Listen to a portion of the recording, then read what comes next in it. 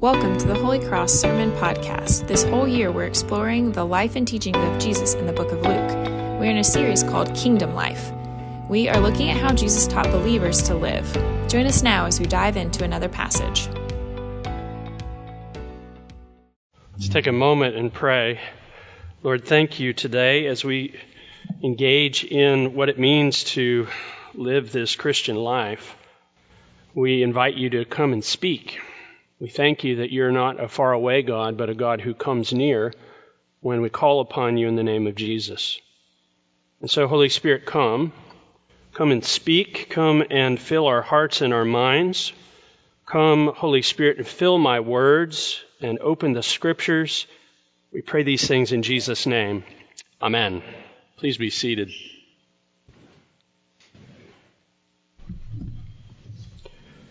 I recently shared a story with our his school teachers that I thought would be worth repeating today. I suspect maybe even a few of you have heard it. The story goes like this. A man was out hiking one day, and that always catches my attention because I'm a man who likes to be out hiking.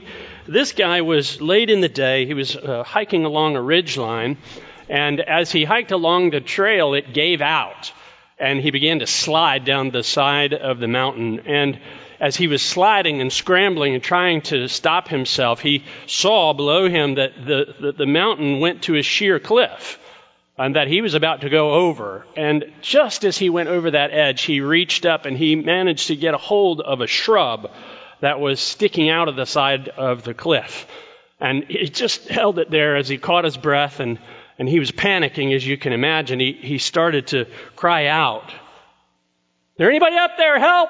Help! Help me!" And he heard a voice.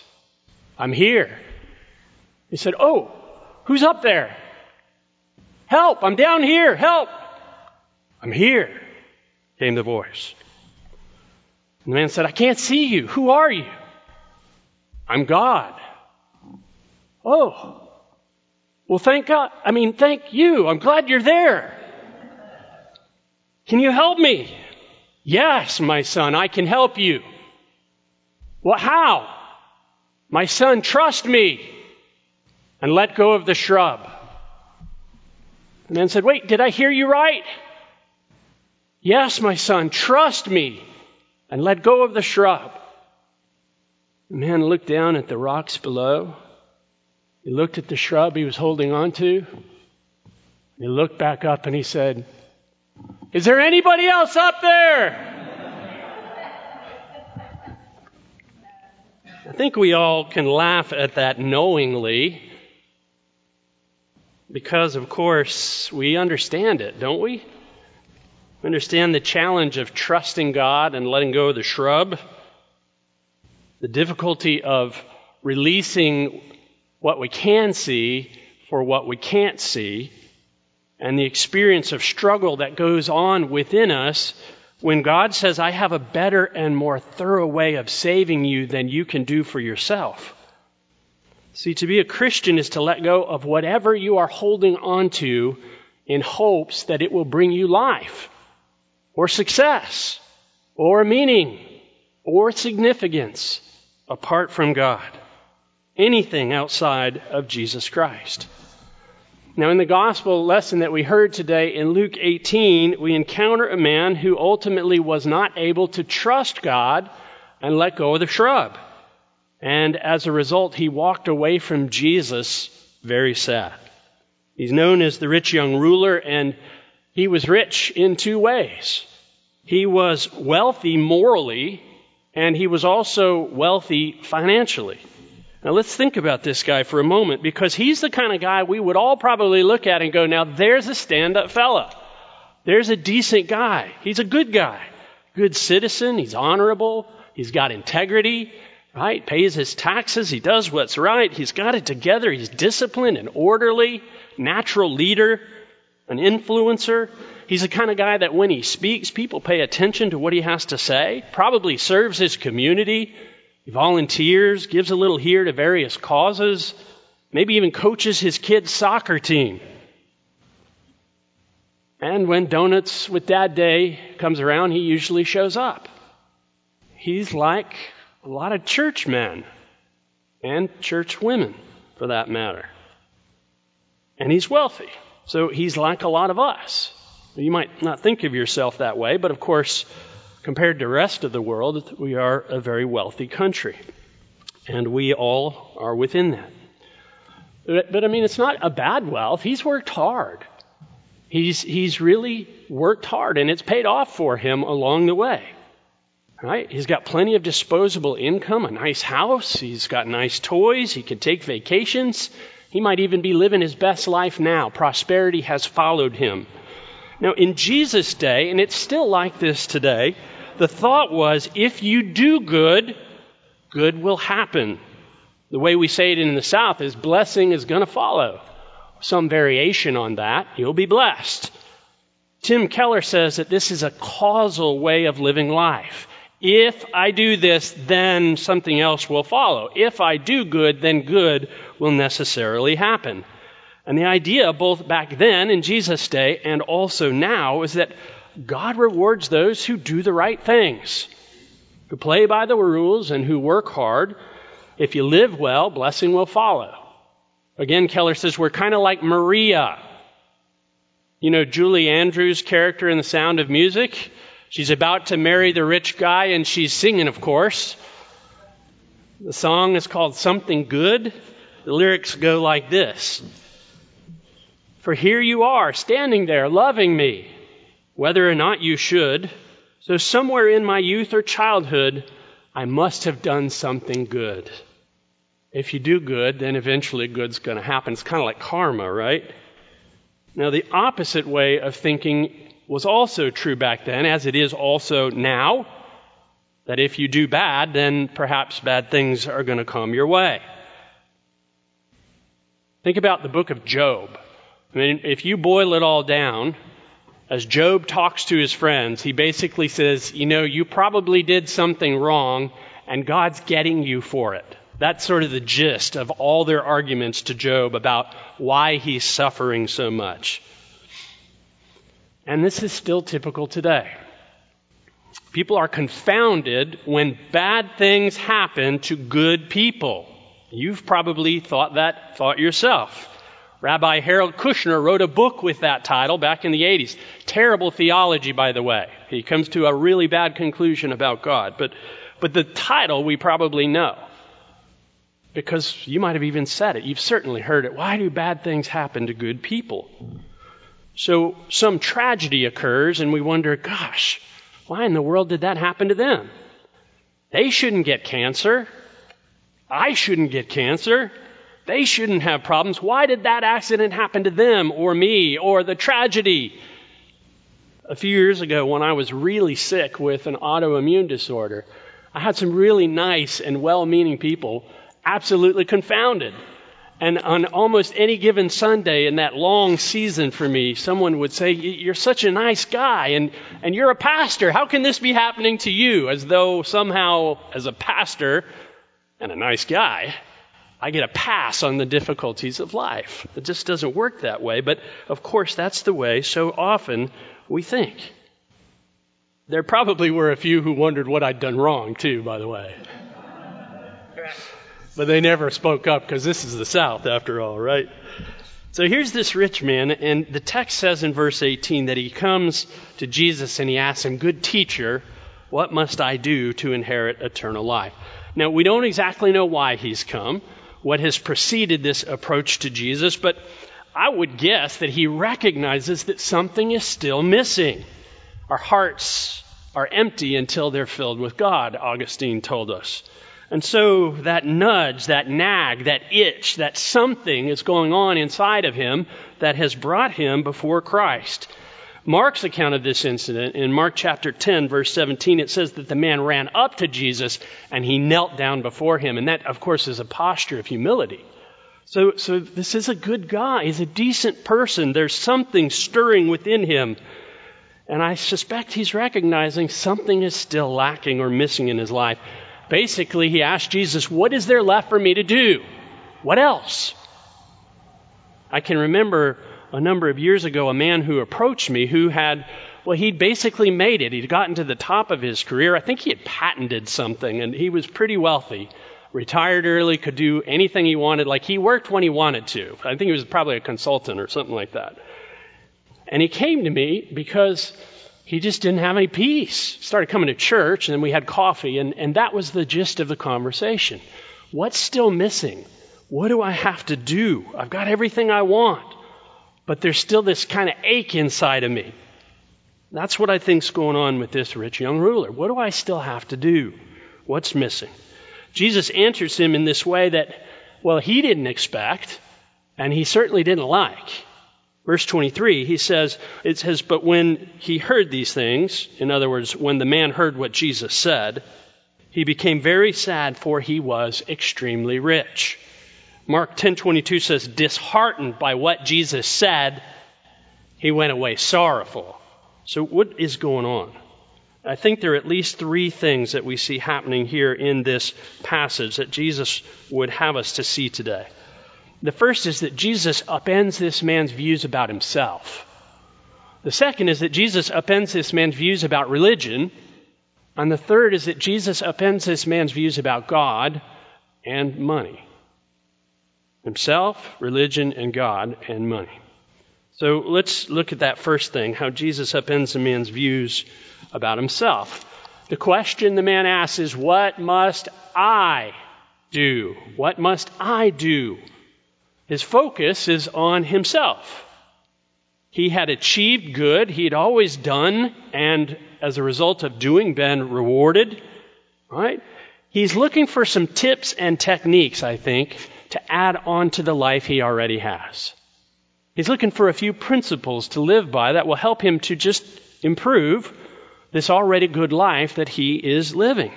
He's built something, and he's looking to Jesus to add on to what he already has. But we need to understand that is not the gospel. That is actually the antithesis of the gospel, adding on to what we already have. The message Jesus brought was not that I've come to improve your life. I've come to kill your life and give you a new one. That's the gospel. I'm not looking to put a little bit more or make it a little shinier. I have come to make an exchange, my life for your life, and those who receive that exchange receive true life.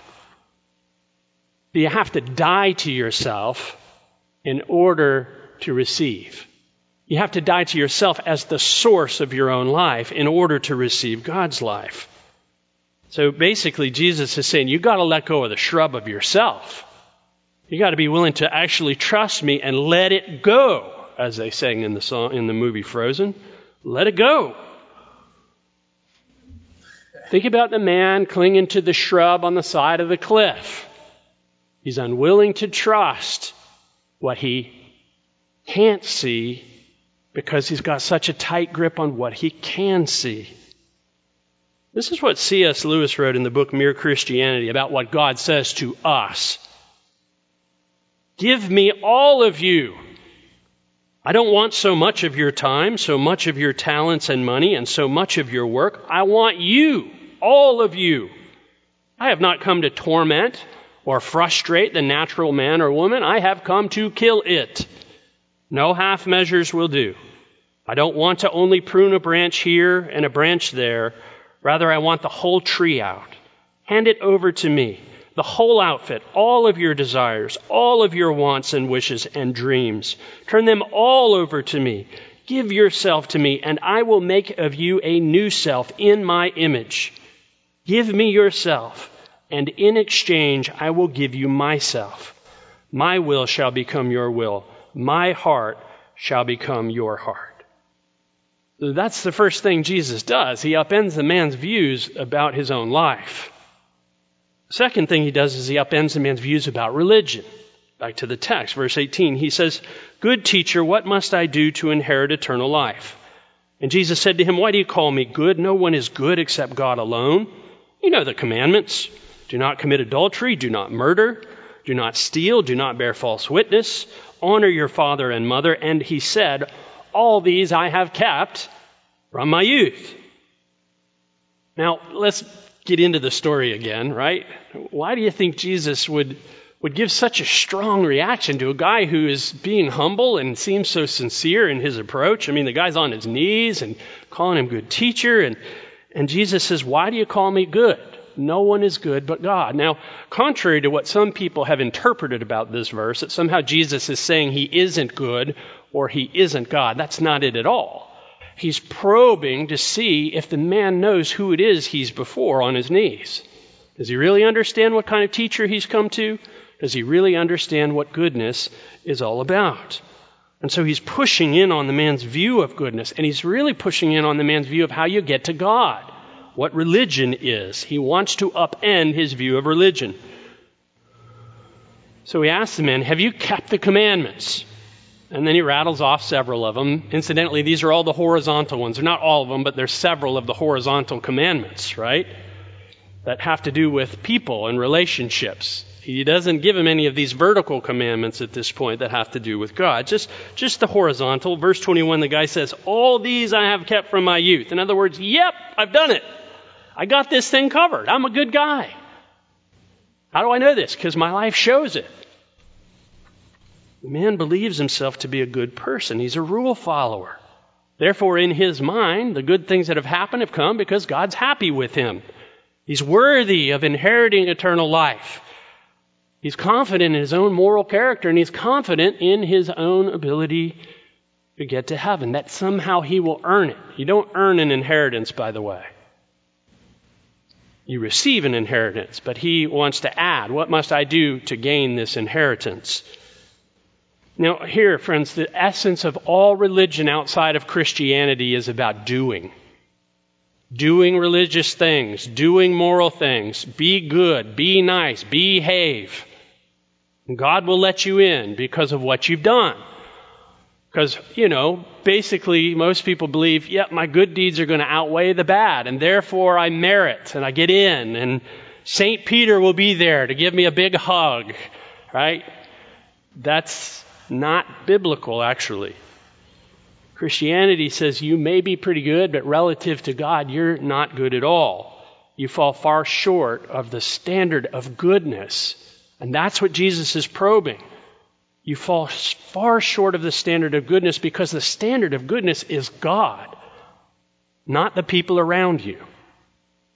Now, there's a story about a little boy who had a lamb, right? He loved it. He lived on this farm. He had raised it from day one, and he bottle fed it. And this little lamb gave Mary's little lamb a run for her money because the fleece was just beautiful, like shiny white. And he just showed this lamb to everybody. Look at how beautiful this little lamb is.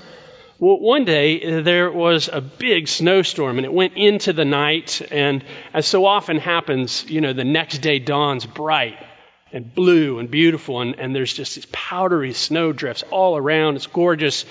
He decides to take his little lamb out to play with him, and they're out in the snow, and he's looking at his little lamb, and it's just blazingly bright out, and he realizes something's wrong with my lamb because,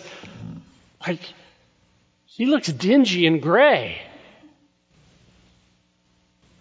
What happened? Nothing. The lamb was exactly the same, but compared to the blazing white brightness of that sun-soaked snow, her coat was dingy and gray. And so it is with us in comparison to God.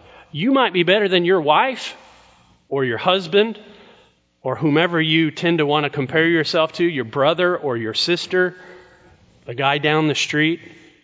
But in comparison to God, we all fall far short. No one is righteous, Romans 3 tells us. No, not one.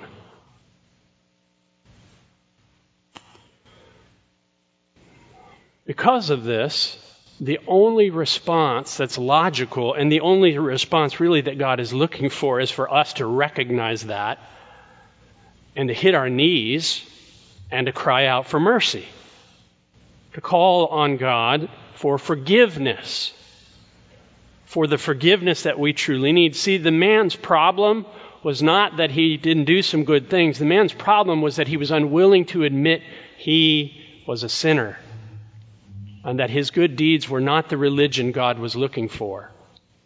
God was looking for a surrender and an exchange. an exchange of his life for the life of Jesus Christ, so that he might receive Christ's standing before God. Y'all, when I get there, like, if anybody asks me why I should get in, my answer is, like, on my own, I shouldn't get in. But I stand here in Christ's righteousness. And because of that, see, I don't think the question's even going to be asked, because I've surrendered to Christ's righteousness. And I can rest in his standing before God. I don't have to achieve or earn or work. Doesn't mean I don't do things for God. It's just that flows out of what I have received rather than being that which I'm trying to achieve. And so I hope and pray it is with you. So Jesus upends this man's views about religion, about himself and about religion, and now he's going to upend the man's views about God and money. Verse 22, when Jesus heard this, that the man thought he'd kept the commands, he said to him, one thing you still lack. Sell all that you have and distribute to the poor, and you will have treasure in heaven, and come follow me. Now, this is where we go from the theological to the practical, and this is where most people want to check out. So don't check out, okay? Because Jesus isn't interested in just having a mind exercise. He's interested in this penetrating our hearts and penetrating our lives so that it has an effect. So this next part is maybe the most important part. That's my, hey, wake up, this is your commercial break. Stay tuned. Because the enemy would love to steal this part away. Now, Jesus doesn't argue with the man. It's interesting. He just goes to the heart of the matter. He's pushing in. He's going around the defenses, and he's coming in underneath things. Mark 10:21 says, Jesus looked at him and loved him. And we talked about when Jesus sees you last week. Like, he looks at him and he loves him. He sees everything about him. He sees through the mirage. He sees through the mask. And incidentally, he sees that in you too. He sees through your mask. And those carefully mapped out ways of life that we put up to prove to others and to ourselves and to God that we're really okay. He sees you and he loves you. And he loved the man enough to tell him the truth. We have this false notion in our culture that love means accepting everything that's going on. That is not love. That's codependency. Love will speak the truth, not to tear down, but to build up, to set free, to save, to bring about life. And so Jesus is speaking. He says, look, if you want eternal life, you need to give everything away. He's not making a new law. He's doing an intervention at this point. He's breaking through to what the real issue is in his heart. Now, I just got to put a little insert here. This is the only place in the Bible where we hear, give everything away. So this is not a new law. Jesus didn't tell this to everybody. You go to the next chapter to Zacchaeus. Zacchaeus is a rich man and gives half away. Jesus is thrilled with it. Says salvation has come to your house today. Last week we saw when we were looking at worry and how to get free from your worry about money, Jesus never even said sell everything. He just said give your stuff away. So this is not a prescription across the board, a mandate that Christians must be poor. That's not what's happening here. Jesus is probing into this guy's heart. He's showing him the shrub that he thinks is going to save him, and it's his money. The man is ultimately what the Bible calls an idolater, which is not language you hear, probably, at the water cooler or around the coffee pot at your office. His problem is not that he's kept some of the commandments. His problem is that he hasn't kept the first and the second commandment. You shall have no other gods before me. You shall not make any idols. That's his real issue. That's all of our real issues, by the way. You shall love the Lord your God with all your heart and with all your soul and with all your mind and with all your strength. That's the issue that all of our other stuff flows out of. And that's this man's issue here. This man's lifestyle, and let's face it, money gives you power. Money gives you control. Money opens doors, and that's not a bad thing, by the way. But his lifestyle had become a kind of God, a counterfeit God. His first love, his true love, what he really was most about. In a very real sense, money was his God. And this is where we've got to open our ears and go, oh my goodness, because we qualify in the category of many rich young men and rich young women, or older men and women. Jesus says, no one can serve two masters. You'll either hate the one and love the other, or be devoted to the one and despise the other. You can't serve God and money. So he knows the real issue. You're not willing to actually trust and let go. So he says, give it all away and come follow me. Here's a solution to idolatry. This is what you came for. Because if this is the issue of your heart and my heart and our heart and the people in your family's hearts, if the issue is idolatry, Jesus gives us the solution. You have to forsake the idol, turn away from it. In this case, he says, give it all away to this man. Let go of the shrub. Surrender and turn to Jesus. Let go of what you're clinging to. But haven't I done that? Well, let's do a little diagnosis. It's important to realize that anything in your life can become an idol. An idol is not a little stone statue. An idol is usually a very good thing that becomes an ultimate thing, from which you find meaning, significance, security, significance, importance, ultimate satisfaction. That's what idols are.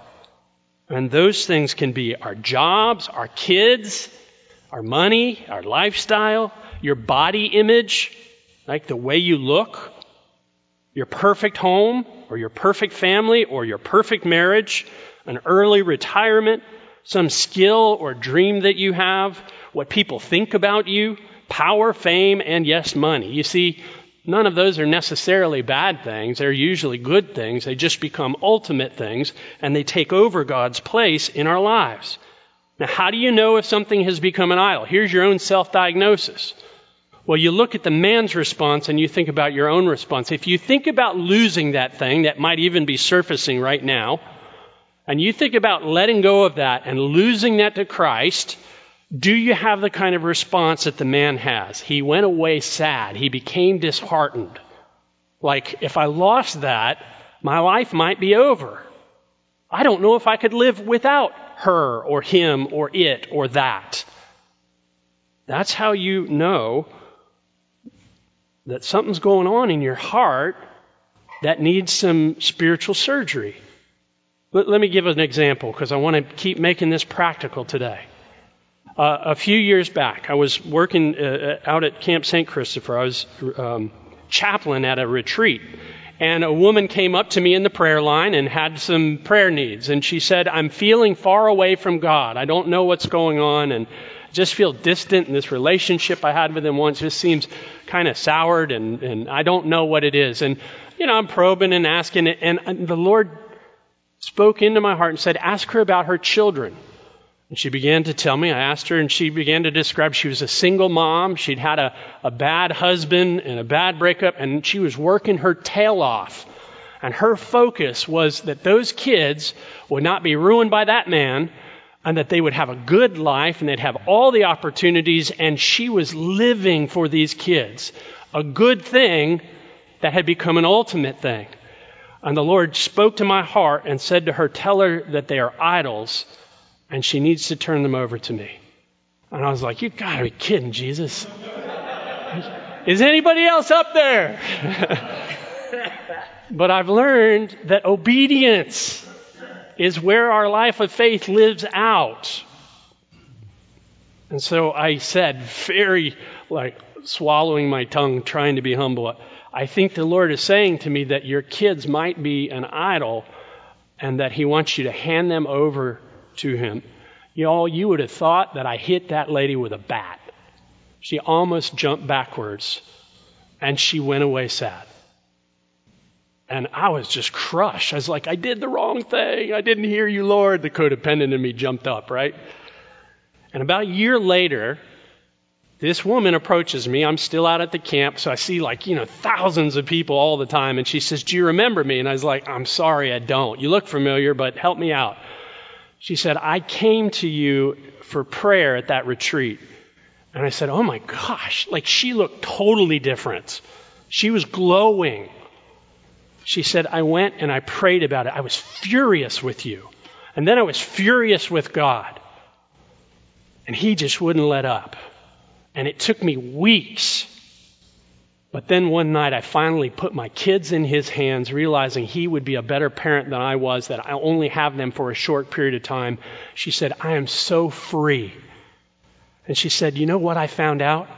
I'm a much better parent now than I was back then, because now I'm not parenting from fear and control. Jesus and I walked together down this road. Y'all, she was free. It was beautiful. So let's think about the solution for our idolatries for a moment. What's the path to freedom?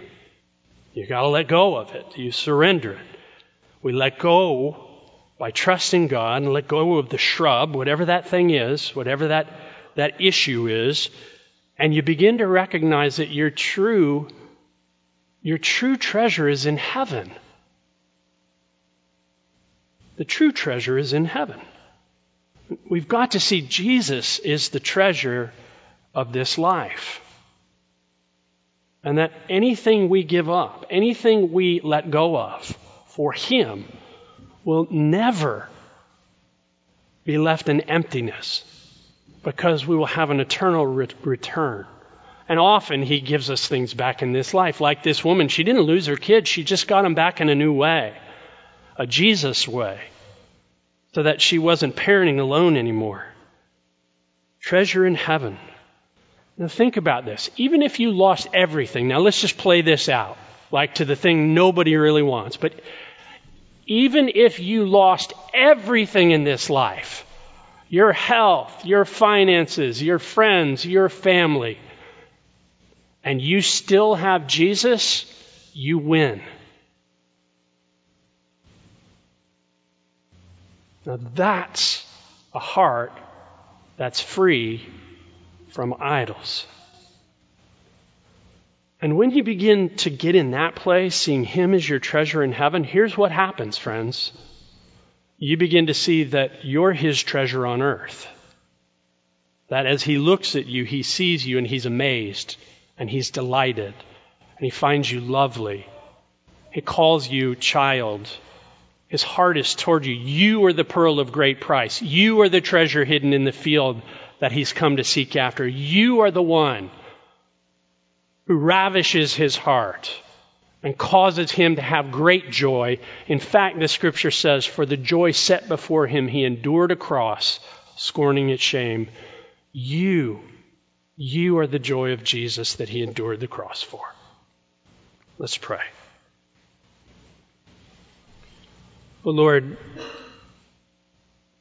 it's deep today and it's meaty, and so we need your help. We do rebuke every condemning voice that would try to steal away the freedom that you offer. And we pray, Lord, you would show us those things that become idols in our lives. Particularly money, Lord, but all the other things as well. Would you set us free? Would you make us new? Would you let salvation take deep root within each one of us? That you would be glorified and we would marvel over you forever. We pray in your name. Amen.